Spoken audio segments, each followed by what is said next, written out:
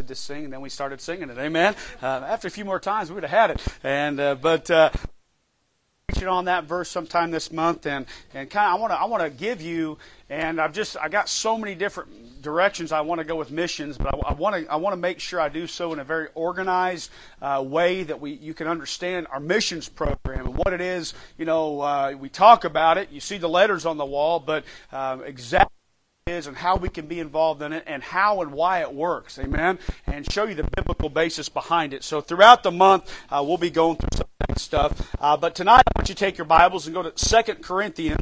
We're going to start there. We'll be in several places tonight, but we're going to start in 2 Corinthians chapter 11. And I'm going to talk about two different aspects of missions that go hand in hand. And we're going to first of all talk about sacrifice in missions, and then we're going to talk about the reward of missions. And we'll kind of see how those kind of piggyback on one another. But 2 Corinthians chapter 11, if you find your place, stand with me as I read the passage here. And I'm going to read here verses 2 Corinthians chapter 11, verses 23 through 30. And as I read this, of course, this is the Apostle Paul writing this. And I want you to think about here as we read. Again, we're starting off by talking about the sacrifice in missions. Think about the sacrifice that Paul was willing to pay to be a missionary. All right? Here's what he says beginning in verse 23. The Bible says, "Are they ministers of Christ? I speak as a fool. I am more. In labors more abundant, in stripes above measure, in prisons more frequent, in deaths oft. Of the Jews 5 times received I 40 stripes, save one. Thrice was I beaten with rods. Once was I stoned. Thrice I suffered shipwreck. A night and a day have I been in the deep. In journeys often, in perils of waters, in perils of robbers, in perils of my own countrymen, in perils by the heathen, in perils in the city, in perils in the wilderness, in perils in the sea, in perils among false brethren. In weariness and painfulness, and watching often, in hunger and thirst, and fasting often, and cold and nakedness. Beside those things that are without, that which cometh upon me daily, the care of all the churches. Who is weak? Am I, and I am not weak? Who is offended, and I burn not? If I must needs glory, I will glory of the things which concern my infirmities. The God and the Father of our Lord Jesus Christ, which is blessed forever, knoweth that I lie not. In Damascus, the governor under Aristeus the king kept the city of Damascenes with the garrison, desires to apprehend me. And through a window in a basket was I let down by the wall and escaped his hands." Let's pray. Lord, we love you tonight. We thank you for the Scripture. I pray now you'd speak to us, God, and just teach us some things about these different aspects of missions we're going to talk about. And Lord, may we have the mind of you about this and understand, Lord, what it is that you've asked us to be involved in. We thank you for it, and we ask it in Jesus' name. Amen. Thank you. You may be seated. Now, there's a reason I took the time to read that passage of Scripture, and Paul, under inspiration of the Holy Spirit of God, of course, listed some things that he faced as a missionary. Now, let me just say this, all right? Not everybody faces what the Apostle Paul faced, and the Apostle Paul was specially appointed by God to accomplish much, but also to suffer much. And part of the reason Paul suffered much was because of the life he lived before he became a Christian, and truth be told, kind of reaped out some of that in his life. But God used him in a very unique way as a missionary. And let me tell you one of the things here that you see as we'll look at some passages tonight, and not just through the Apostle Paul, but anybody that's a missionary, and that is this: sacrifice. Now let me just say this. That's a word we don't like. Okay, especially as Americans. We don't like that word one bit. And truth be told, I dare say not too many Americans know what it's truly like to sacrifice. Right? I mean, I'm going to tell you, folks, we are spoiled rotten. Amen?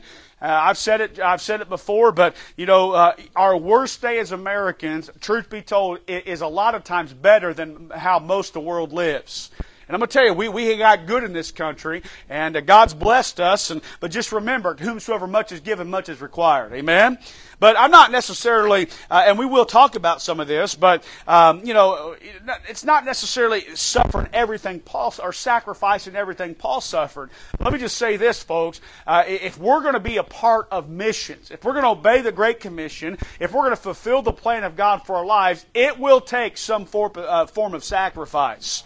And we need to get this in our mind. We need to get this in our heart. And by the way, though, and that's why I'm going to teach both sides of this. Because I'm not just going to talk about sacrifice, because when we here in a few moments when we talk about the opposite side, you're going to understand why it's worth sacrificing. Have you ever been involved in a situation where maybe you had to go through something what wasn't very pleasant and something that was difficult, something uncomfortable, but because you knew there was light at the end of the tunnel, you were willing to go through it? Okay, for example, summer before last, I had sinus surgery, and I'll be honest with you, that wasn't real pleasant, the recovery going through that surgery. But because of the relief I knew I was going to get, it was worth dealing with it, right? And so I'm going to show you this tonight.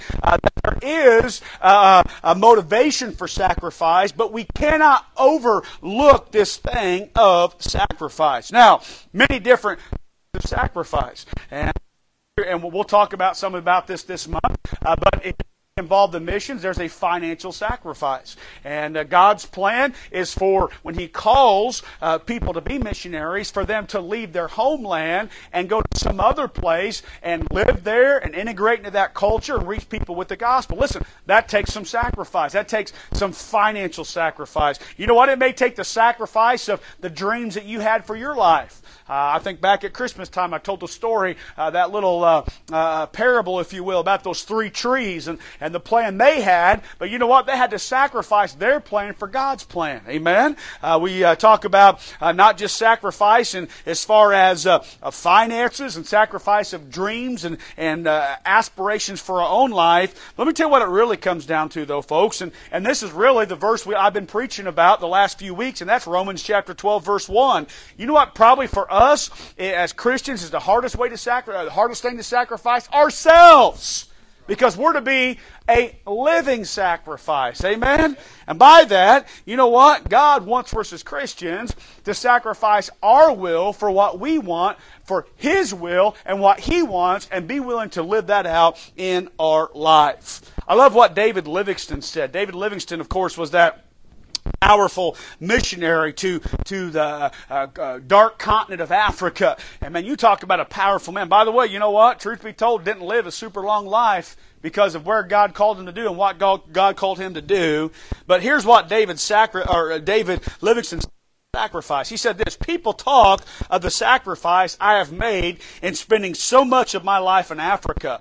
Away with such a word, such a view, and such a thought. It's emphatically no sacrifice. Say rather, it is a privilege.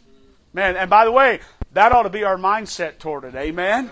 Let me tell you something, folks. Anything on this earth that we would sacrifice, if you want to use that word, amen? All right, and I think we should. It's a biblical word. But anything that God would call for us to lay aside, and so that we can be involved in what He has, His plan for our life, that's not a sacrifice. That's a privilege, amen? It's a privilege to be able to give your life to God and serve God, and in particular be involved in getting the gospel to the people of this world. Amen? And folks, listen to me. I know sometimes it's God's will for a person to be a martyr. I understand that. And that happens around the world, and that's happened in yesteryear, and who knows, it could still happen, and to even a group in America. Who knows? But you know what? It's maybe not so much the fact that God wants for us to die for Him, although He does. But let me say this. Let me tell you what He wants more for us than just to die for Him. He wants us to live for Him. Amen? A living sacrifice. By the way, you know what? I don't really take heed to people's lip service. Oh, I would die for Jesus Christ. Let me ask you this. Would you die for Him? Why aren't you living for Him then? I'm going to tell you, people who don't live for God sure won't die for God. Amen? And so this idea of sacrifice, I'm just say this: if you're going to be involved in any aspect of missions, and by the way, being involved in missions isn't just doing what you saw here Sunday morning. A young couple, traveling around, raising support, living on a foreign field. That is one aspect, and that's part we think of when we say missionary. But truth be told, folks, you ready for this? All of us as Christians are missionaries. Come on now, you read that sign when you walk out the door? That's not just there for decoration. Okay, that's for there to remind us about what it is we're to do when we walk out that door. You say, well, where's the missionary to go? Where there's people? Now understand, just like I said Sunday night, God does have a particular geographical location He wants for us to be. But remember this, folks, the mission field's wherever there's people at. You know what's in Gibson County? People. Right? You know what's in the state of Indiana? People. You know what's in the United States of America? People. You know what's outside the borders of this country, all around this world? People! So you know what? All of us as Christians are to be missionaries, and that is this, being on a mission for our Lord. I remember when I was a teenager. Of course, you know how teenagers are. You express yourself a little bit with your clothes, right? And I had some T-shirts that I liked wearing. My favorite T-shirt to wear, and anytime we went to an amusement park, I would wear this T-shirt because it got reaction. How many remembers the program Hooked on Phonics? Anyone remember that? Okay. Some of these young people don't know, what's phonics? Yeah, you have no idea, right? Okay. So I got a T-shirt that said, and it was all spelled wrong, Hooked on Phonics really worked for me, right? Because it was all spelled wrong. And I'd wear that, and people would look at me and give me dirty looks. So, I would express myself a little bit with my T-shirt. Well, I had this one T-shirt, and it had this picture. It was got like a silhouette picture, and it looked like maybe like a silhouette picture of like what a spy would look like with sunglasses and a top hat. And here's what it said. I'm on a mission from God. Amen? And I like wearing that around because, truth be told, that's what all of us ought to be, on a mission from God. Amen? Yep. And you know what that mission is? It's to reach people. But in order to be involved in that, there's going to be some sacrifice. Take your Bibles. Let's look at a couple passages here. Go to Philippians chapter 2. Philippians chapter 2.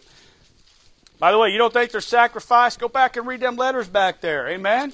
You read what it is. Some of our missionaries are willing to, if we want to say the word give up, which that's true, giving up for the cause of Jesus Christ. It's a sacrifice. But you know what you find out about those folks that do that? They don't consider it a sacrifice. By the way, just like Brother David Livingston said, it's a privilege to them. And you know what? Those that are involved in that kind of lifestyle living for God, they wouldn't trade it back for all the riches of this world. Amen? All right, here we are, Philippians chapter 2. Let's look at verse 17. Notice what we see here. It says this, Yea, and if I be offered upon, there's that word, the sacrifice and service of your faith. Notice Paul's attitude. I joy and rejoice with you all. Amen? That was Paul's attitude. He says, listen, you know what? Yes, I'm offered upon the sacrifice and the service of your faith. The life I'm living is a life of sacrifice. But here's what Paul says. You know what my attitude is about that life? I joy and rejoice with you all. Amen? Does that seem like the attitude of someone who is, drudging through life? Oh, God, I can't believe you've asked me to do this. God, I'm so miserable. Let me tell you something, folks. People who give their all for God, they're not miserable. They're happy people. Amen? Yep. I haven't said they don't get discouraged. And I haven't said that, you know what, sometimes maybe they might even, there aren't even casualties in missions. There are. Remember Demas? We read about Demas. The book of Philemon, Paul commended Demas for being a fellow laborer. But then in 2 Timothy, what's it say about Demas? Demas hath what? Forsaken me, having loved this present world. Yeah, there's casualties, all right. But let me just say this, folks. People who give themselves to God and willing to sacrifice for the Lord, listen, it's not a miserable life. Amen? There's joy. There's the peace of God in that. Take your Bibles. Let's go to Hebrews chapter 11.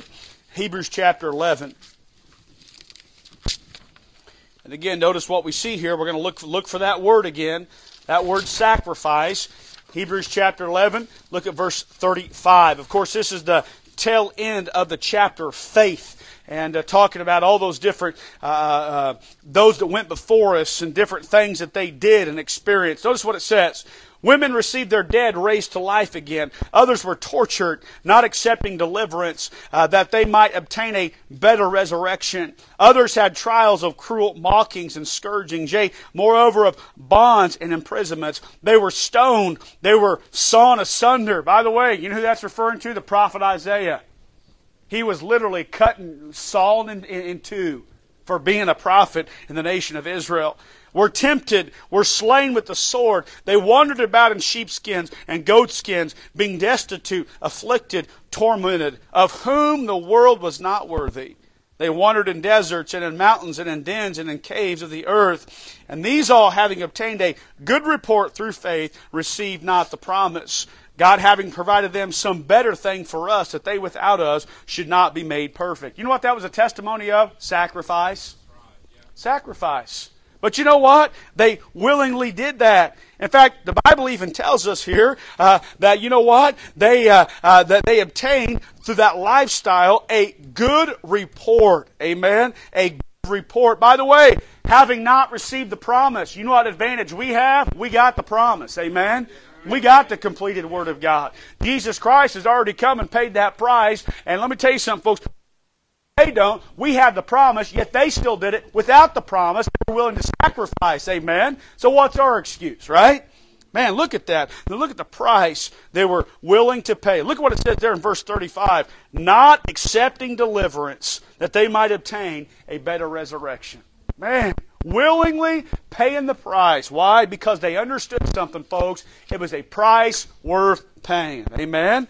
Price worth paying. Flip over to Hebrews chapter 12. How about this? The supreme example of us all. And verse 2, looking unto who? Jesus, the author and finisher of our faith, who for the joy that was set before him, here's the sacrifice, endured the cross, despising the shame, and is set down at the right hand on the throne of God. For consider him that endured such contradiction of sinners against himself, lest ye be wearied and faint in your minds, that ye have not resisted unto blood, striving against sin. Hey, you know what you see in that passage there? You see our Savior setting the ultimate example of sacrifice. By the way, you know what he had to do? The Bible says he had to endure the cross. That wasn't a pleasant thing Jesus went through. He didn't enjoy doing that. But you know what? There was joy from what it accomplished.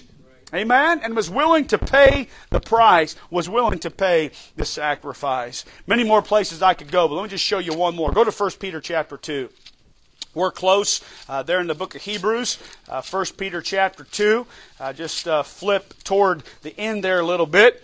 Notice what we see here. 1 Peter chapter 2, verse 5. The Bible says, ye also, as lively stones, talking about the church, amen, are built up a spiritual house and holy priesthood. Why? Why has God done this for the church? Amen? Why are we built up? Why are we we're supposed to have that right foundation as lively stones? Why are we in holy priesthood? You ready? Here's why. To offer up spiritual sacrifices acceptable to God by Jesus Christ. Amen? And listen, folks, yes, as Christians, we're not living under that Old Testament law anymore. Praise God for that. But it still doesn't mean that there's not sacrifices to be made.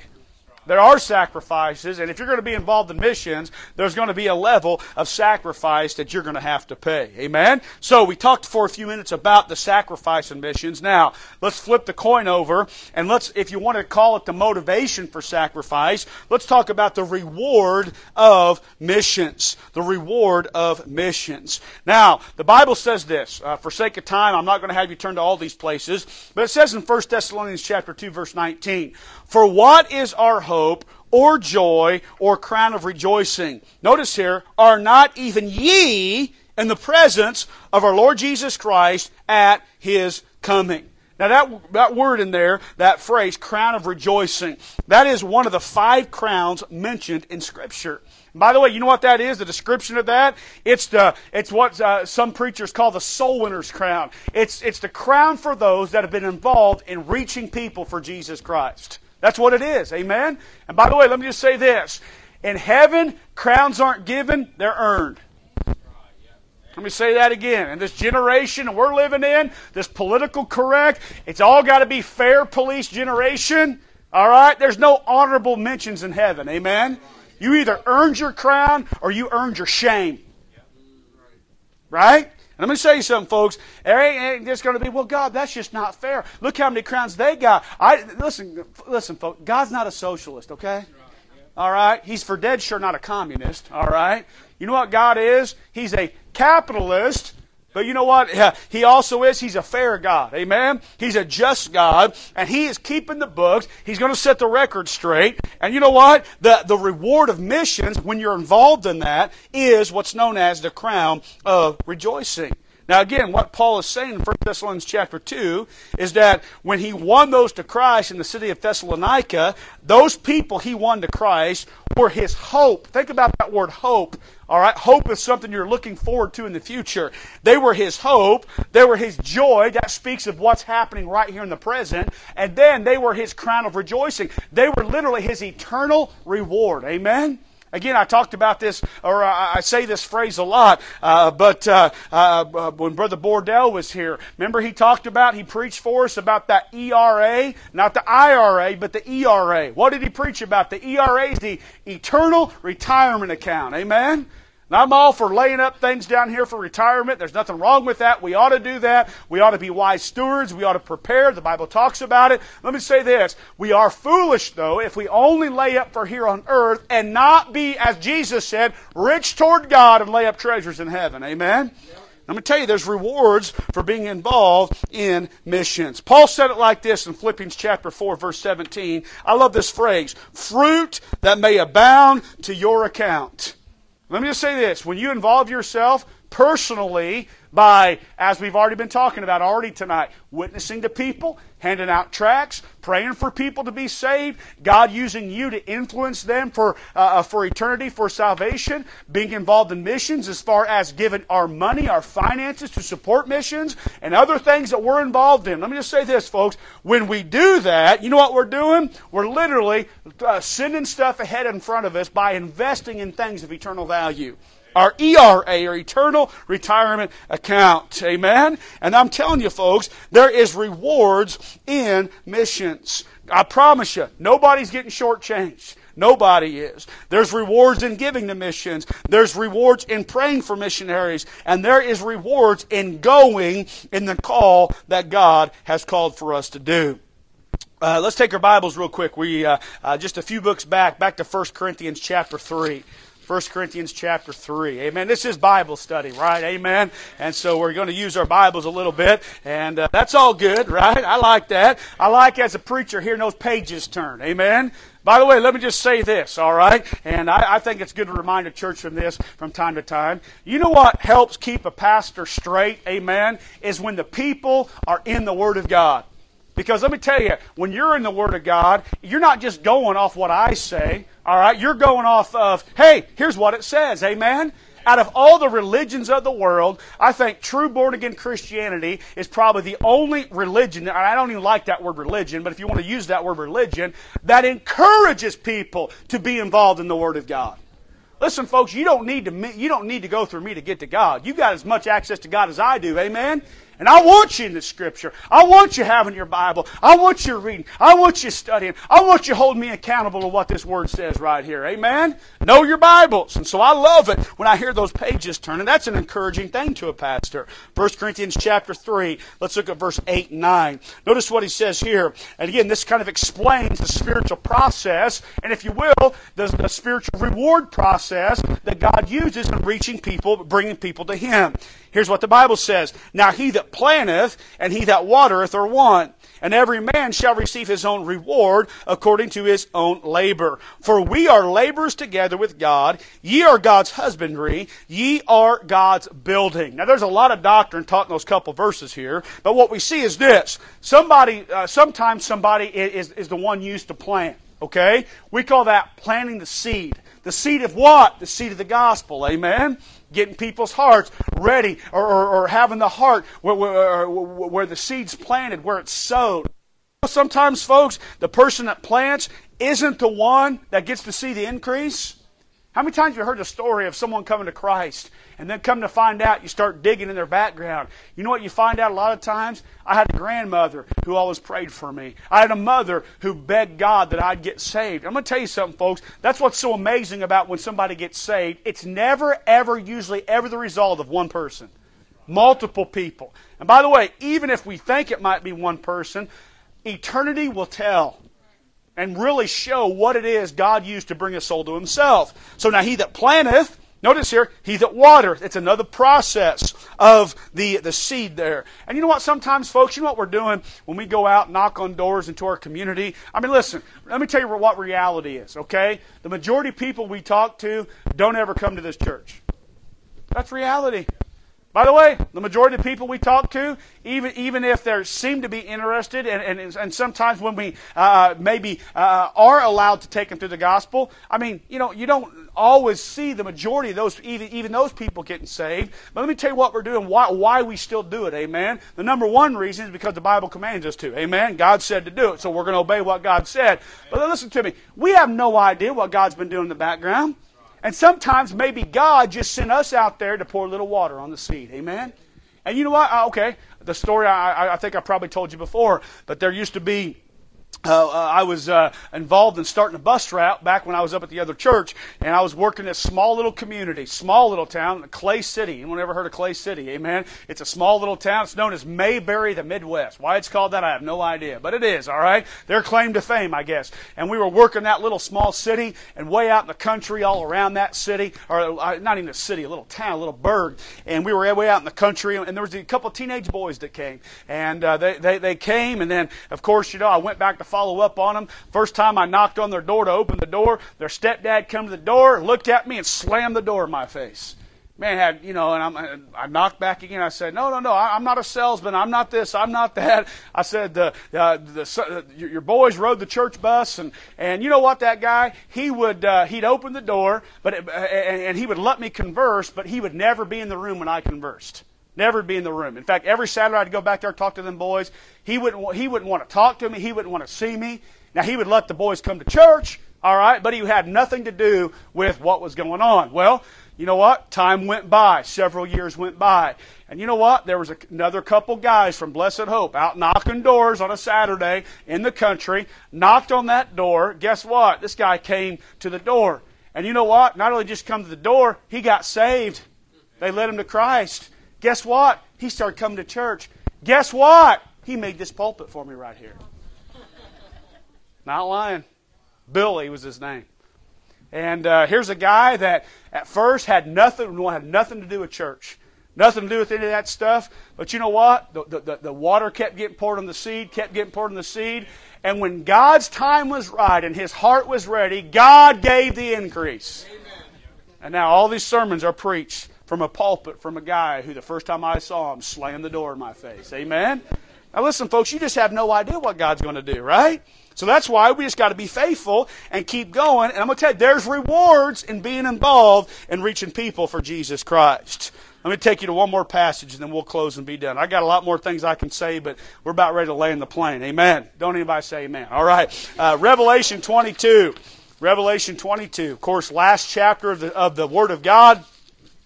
And this is eternity here going on, and we've already talked about in Revelation chapter 21 the new Jerusalem. Chapter 22, we're talking about the paradise that eternity is going to be, and talking about the river of life, the tree of life, and all these amazing things that heaven's going to be.